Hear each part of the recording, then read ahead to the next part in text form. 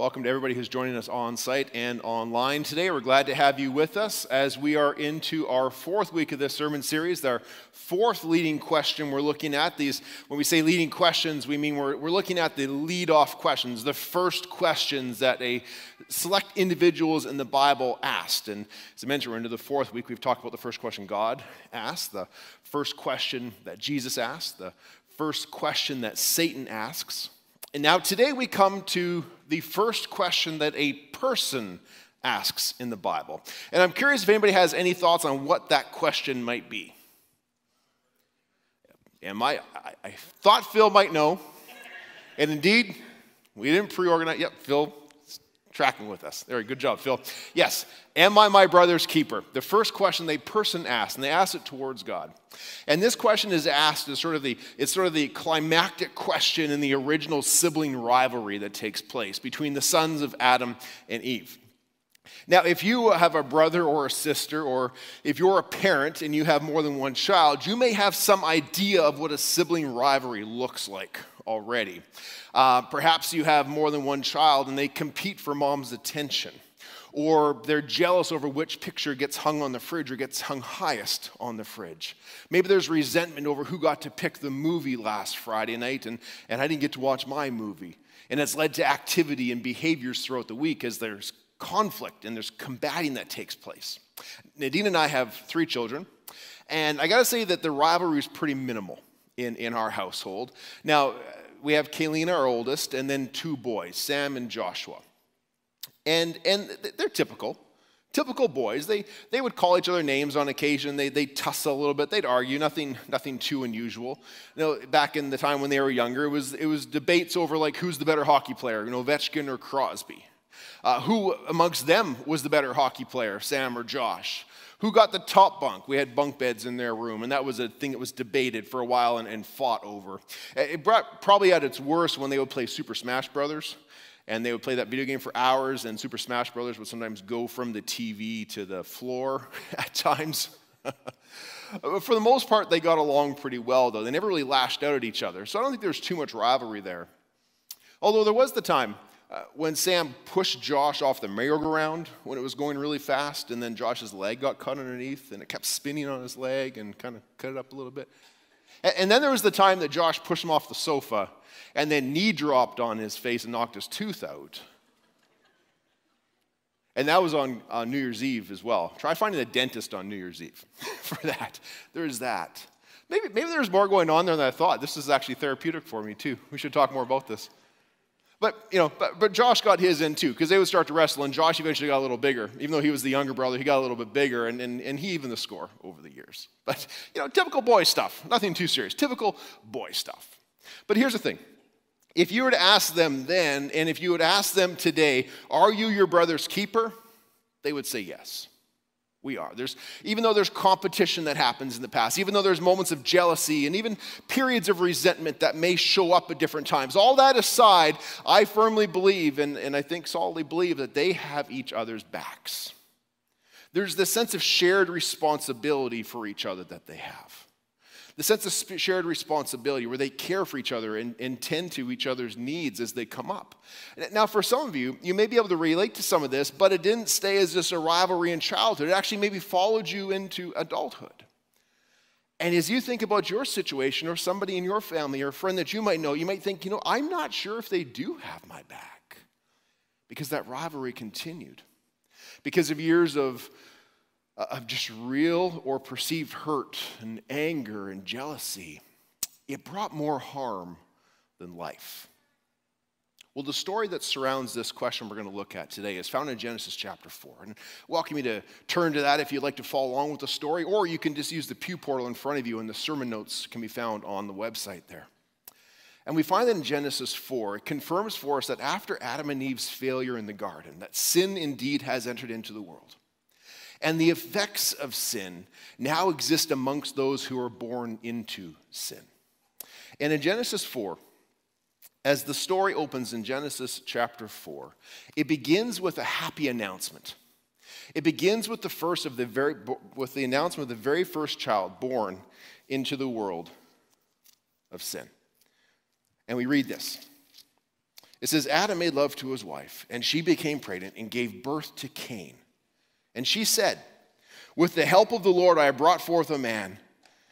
Later she gave birth to his brother Abel. Now Abel kept flocks, and Cain kept the soil. I'm not sure if that's how anybody here has announced the arrival of their son. I have given birth to a man. Back then it was very sentimental, I suppose. Now the birth of the baby is a special occasion. It's a happy time, no matter what the situation is, but especially so in this case.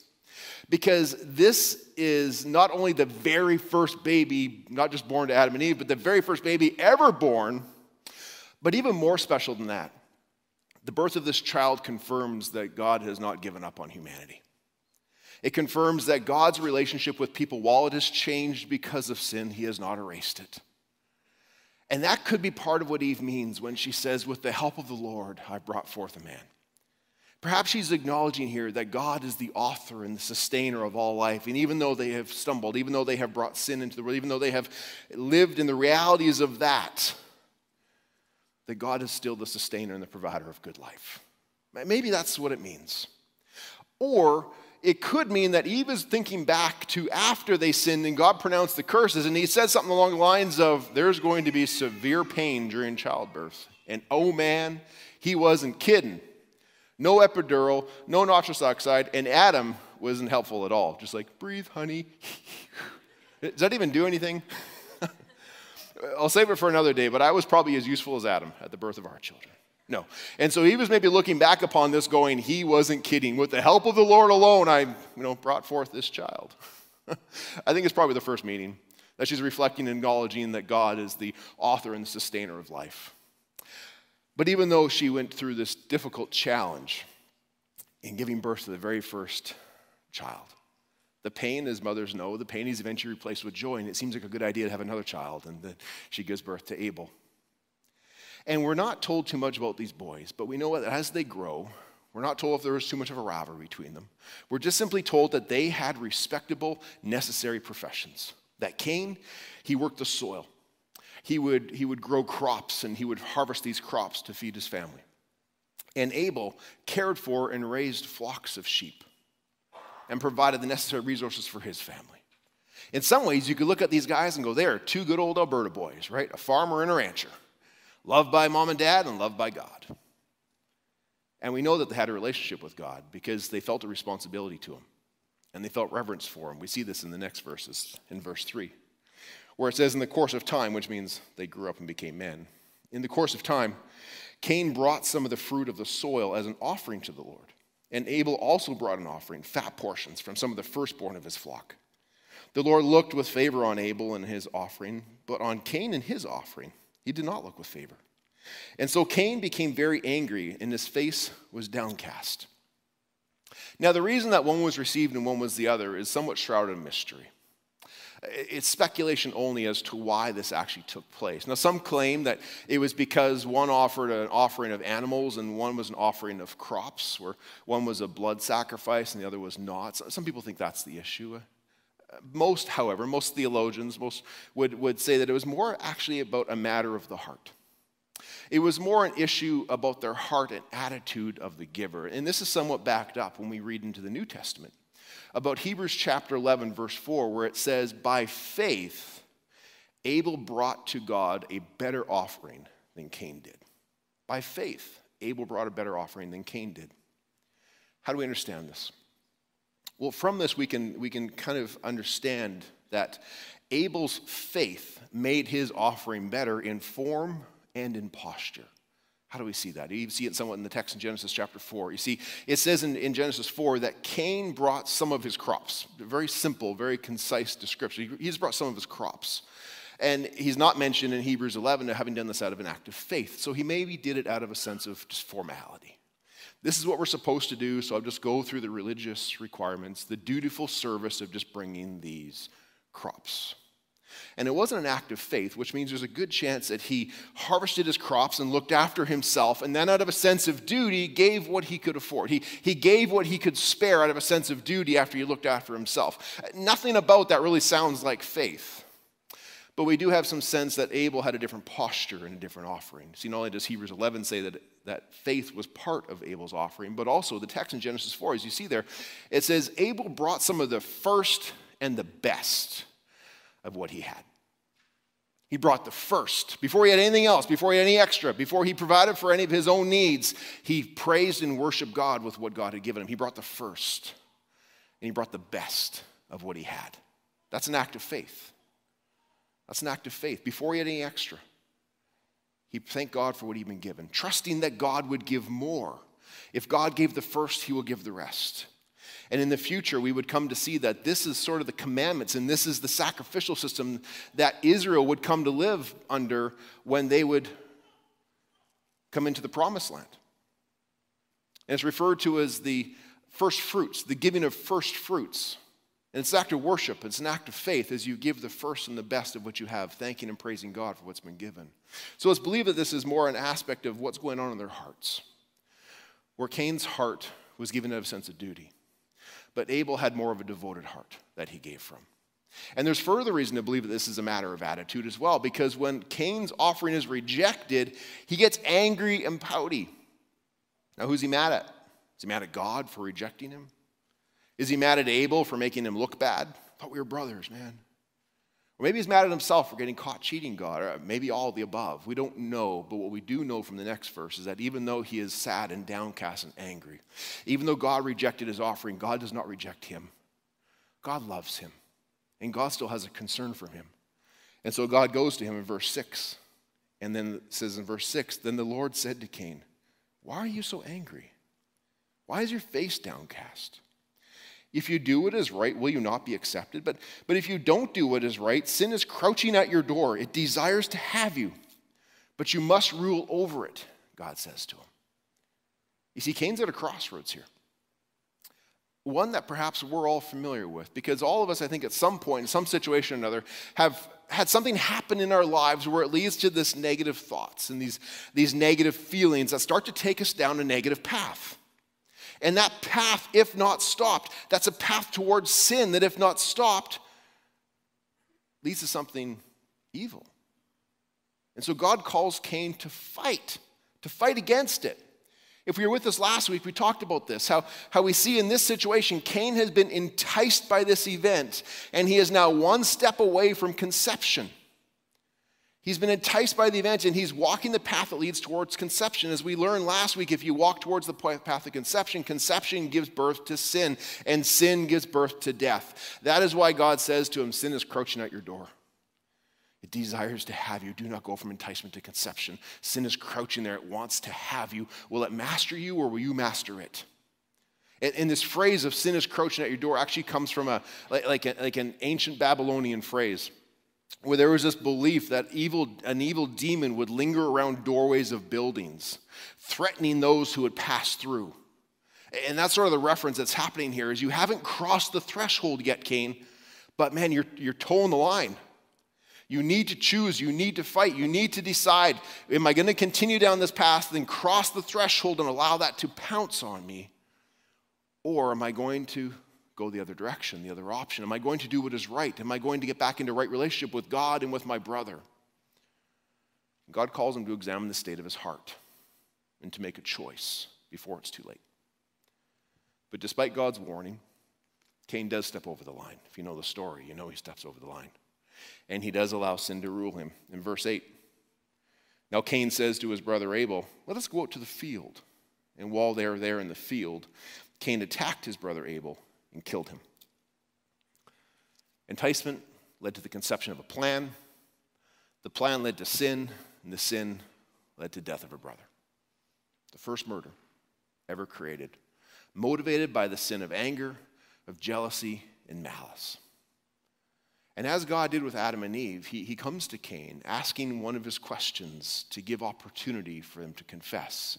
And this is how that goes in verse 9.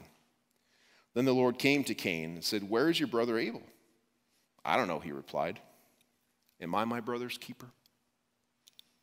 That's where the question comes from. You see, Adam and Eve reluctantly confessed when God came to them. But there was evidence in their confession that they had remorse and repentance. You don't get that with Cain. With Cain, you don't get the sense of that at all. All that you really get is this display of callous indifference. What? Am I my brother's keeper? This word keeper, it's the same word that's used of Adam when he was put in charge of the Garden of Eden. The responsibility to tend for it, to care for the entire creation, to be a steward, a good steward of all that he'd been put into care of, to preserve life within the garden, to be a keeper of all things put under him and entrusted to him. That's what it means to be a keeper. But Cain completely disregarded this responsibility to watch over, to protect, to preserve, and save the life of his brother. And instead, he has a response that can also be interpreted a little more literally as, why is Abel my problem? Why is my brother, maybe even for us today, why is my sister, why are they my problem? You see, his attitude doesn't really sit well with us, does it? And it shouldn't. It shouldn't. Because not only is Cain responsible for doing harm to his brother, but he seems to care so little for his brother's life, for the life of another person in which he dwells and lives and shares a community with. And that's an issue of the heart. You see, there might be some actions that took place that did harm to another person, but really it boils down to an issue of the heart, doesn't it? Why should I care about my brother or sister? That's a question of the heart, not a question of action. You see, Cain doesn't have a heart for his brother. And so this is a question, this is the background of the question, but it's one that I want us to ponder a little bit today as well, as we consider our own relationships within the church community, but within the community at large as well. And understand, how do we answer that question? Are we our brother and sister's keepers? You see, if you consider yourself to be a follower of Jesus Christ, your answer should be fairly quick. It should quickly be a yes. Yes, I am my brother's keeper. Yes, I know I'm called to be my sister's keeper. And we can come to a quick yes, really based upon the teaching, the example of Jesus himself. Like just a very brief summary of a couple of them. We know that Jesus, as the son of Mary and Joseph, had a number of other brothers and sisters. But he had a larger view of what those terms meant. You see, there's this time in Luke chapter 8 where Jesus was teaching the multitudes in the area of a house, and his family was getting concerned with some of the things that he was saying. And they were concerned for him and his reputation and for the reputation of the family, and so they come to take Jesus away, and they're concerned and want to take him home with them. And so some people come to Jesus and say, Jesus, your mother and your brothers are outside. They want to talk to you. And he says in Luke chapter 8, he says, well, my mother and my brothers, and my sisters for that matter, are those who hear God's word and put it into practice. You see, this is where we get the concept of being brothers and sisters in Christ. Where we become brothers and sisters in Christ because we have this special bond, this special unity that binds us together and being followers and believers of Jesus Christ, being children of God together, brothers and sisters in Christ. And sometimes if you hear the word brotherly love, which comes from the Greek word for love, phileo, this idea of brotherly love, this special unity, the special bond that exists between those who are united in Christ. But then on top of that, we can look just a couple verses ahead in Luke chapter 10 where Jesus wants to add to this. He wants to correct anybody who thinks that therefore our care and concern for people is limited to those who are insiders, limited to those who are just brothers and sisters in Christ. And in Luke 10, we get the parable of the Good Samaritan. And this Good Samaritan where Jesus, really the summary point of this, we're going to look at this in a couple weeks in more detail, but comes to help us understand as Jesus tells his followers that they are to actively care about all people that they encounter who are in need. It doesn't matter what they believe, what they look like, how they dress, how they vote. Those things don't matter. If they're in need, we serve them, we care for them, we love them. See, based upon this, I think you would agree with me that if we consider ourselves to be followers of Christ, that yes, we are to be our keepers of our brothers and sisters. And I believe that many here don't intentionally mean to harm others. We want to show this brotherly love. We want to be known as people who share words and actions of love to the world around us in hopes that it will lead people towards understanding a deeper walk with Jesus. But isn't it true, though, that every day we come into contact with and we walk by or we rub shoulders with people that we're tempted to overlook? I'm probably not alone on this, where you've walked by somebody or driven by somebody and you're like, oh, maybe I should have stopped. Oh, it's too late now. Oh, man, if I could do it over again, maybe I would have stopped if I could do it over again. We just kind of overlook these people sometimes. Sometimes it's because we don't see them. Sometimes it's because we don't want to be inconvenienced from our schedules to step into that person's life for a second. Other times we think, man, I don't think I can make a difference. It's that their situation seems bigger than what I could offer. Yeah, and so one of my prayers for us today is that God would, first of all, give us eyes to see those in the world around us who are in need of somebody to step into their life, even just for a moment, and to maybe tend to them and to care for them, to maybe offer some life into their lives. And also a prayer that we would have courage to step towards our neighbors in that fashion. That we would be known as those of words of encouragement. We would be known as those who lighten a burden, who lighten a load. That we'd be known to those who bring moments of grace and peace into people's lives. And by doing this, we can bring life into people's lives. See, because in those, we can actually share a taste of what it means to have new life in Christ by doing these things. I believe that Jesus calls people, his people, to be bringers of life and not harm to others. And what that means in terms of how do we bring life and not harm into the lives of our brothers and sisters, be keepers of others. I just want to spend the rest of the time, the few minutes I have left here today, give you a couple practical examples of ways in which you could do this very thing here in the foyer after church or in the world you go into throughout the week. And the first example I want to briefly share with you is this one, is that we can be bringers of life and not harm to one another with our words. See, the Bible speaks often about the power of the tongue. It's small in size, but great in power. Proverbs 18:21 says, the tongue has the power of life and the power of death. Those who love it will eat of its fruits. We can probably all recall times from our lives where we have memories, these powerful memories of words that were shared with us that built us up. A parent, a teacher, a coach, somebody who invested in us and built us up with their words. We also can think of times when people tore us down, and it stung and it hurt when they tore us down with their words. I remember the story I came across a while ago of Albert Einstein when he was teaching once in the classroom. He went to the blackboard and he wrote the 9 times tables on the blackboard. 9 times 1 equals 9, and 9 times 2 equals 18, and 9 times 3 equals 27. All the way down to 9 times 10, and he wrote equals 91. The classroom turned to the silent murmuring into chaos all of a sudden because one of the smartest men who's ever existed got 9 times 10 wrong on the blackboard. And they're laughing at him. And he just stood there and waited for them to quiet down. And once they quieted down, he said this. He said, nobody noticed, but I correctly answered 9 out of 10 questions. But no one congratulated me on those. But when I got one wrong, everyone started laughing at me. Everyone started laughing at me.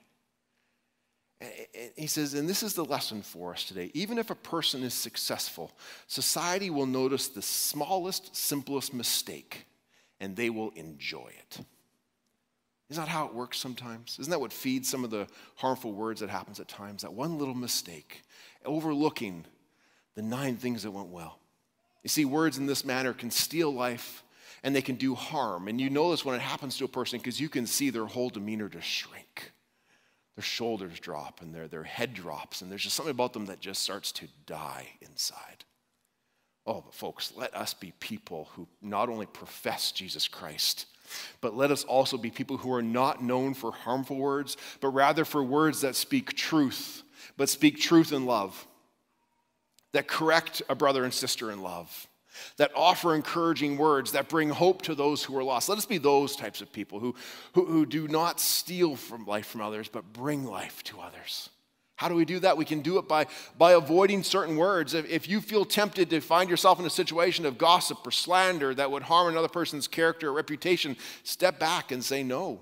Don't walk down that path. You've probably heard the saying before, see something, say something. It has to do with like terrorism and stuff like that. But let's apply this to using good words as well. If you see something worth affirming, say something. If you see something worth encouraging, encourage that person.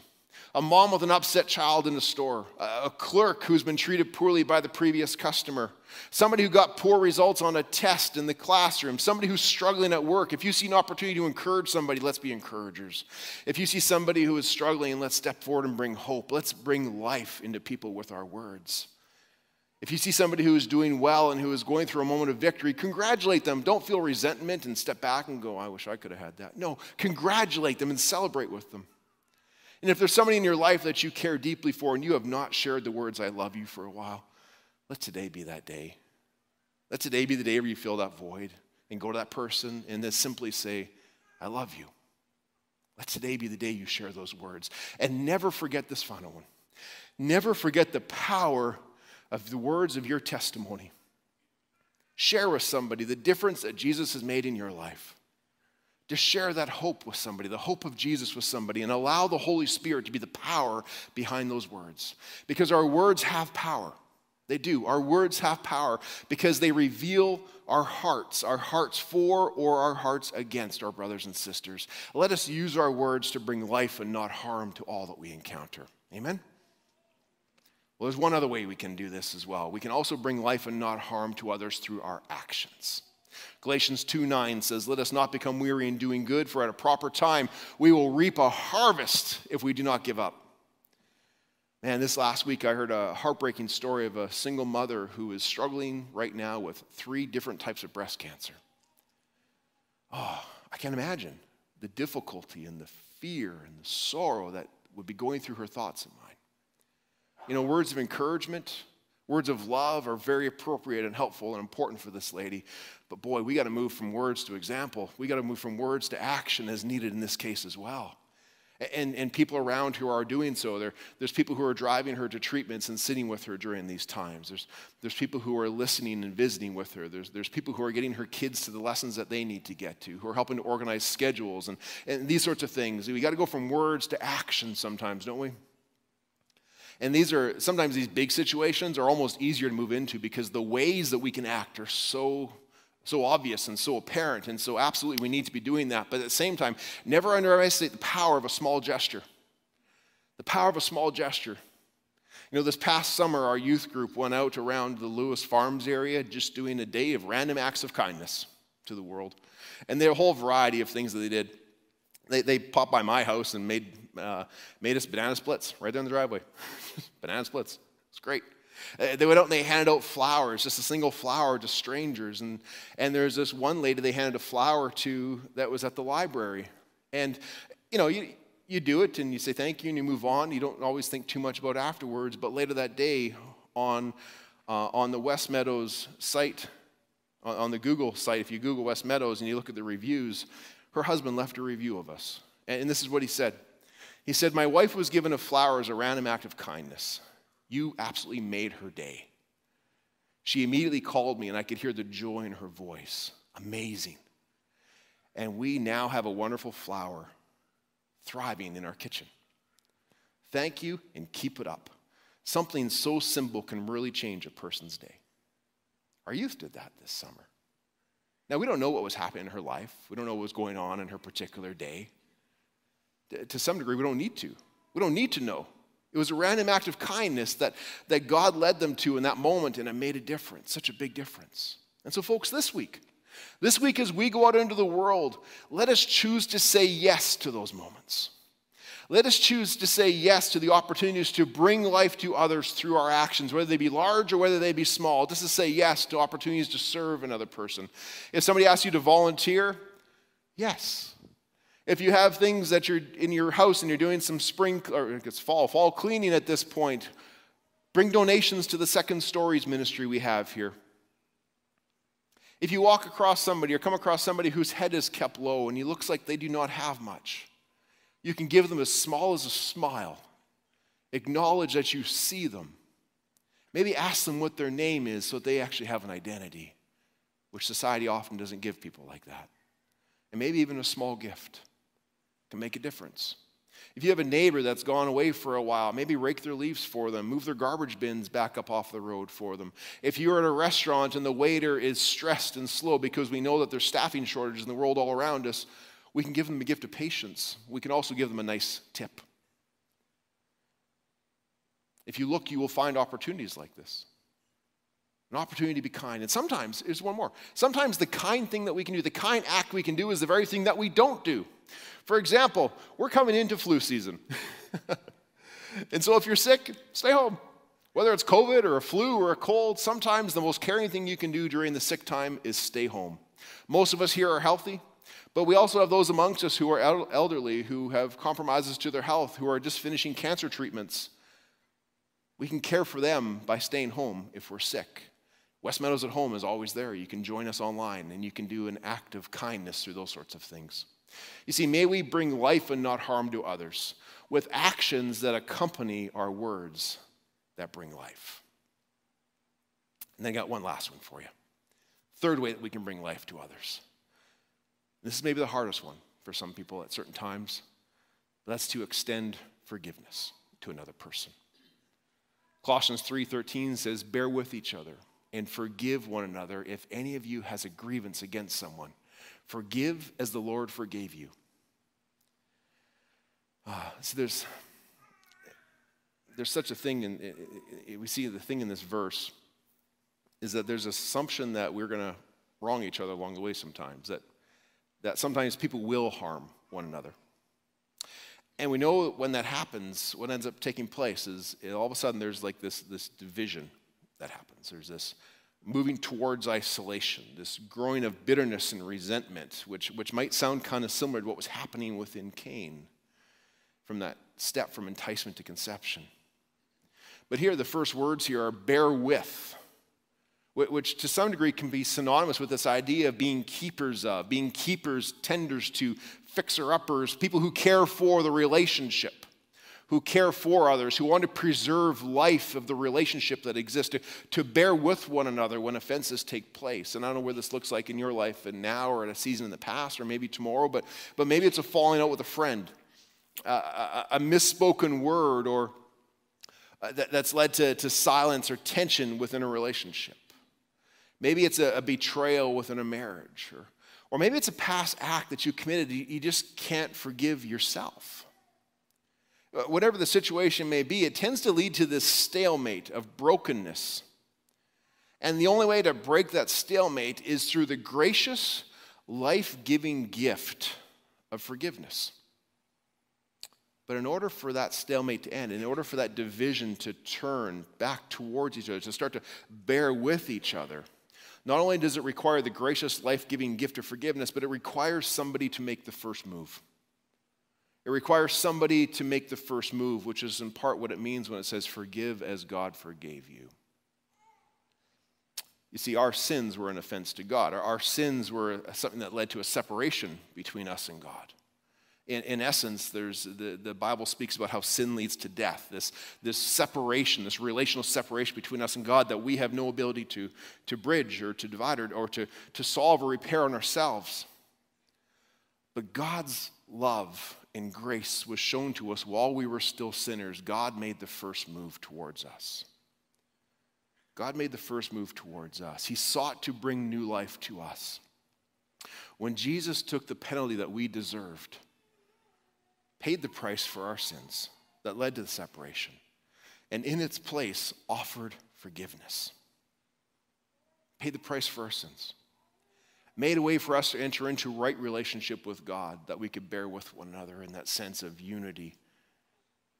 And all it was left for us to do is to simply acknowledge our need of that, to acknowledge that there is a divide, a gap that exists, and our need for a Savior, to believe that Jesus' gift was sufficient to pay the price, to bridge the gap, and then to confess our sin and say, thank you for making the first move.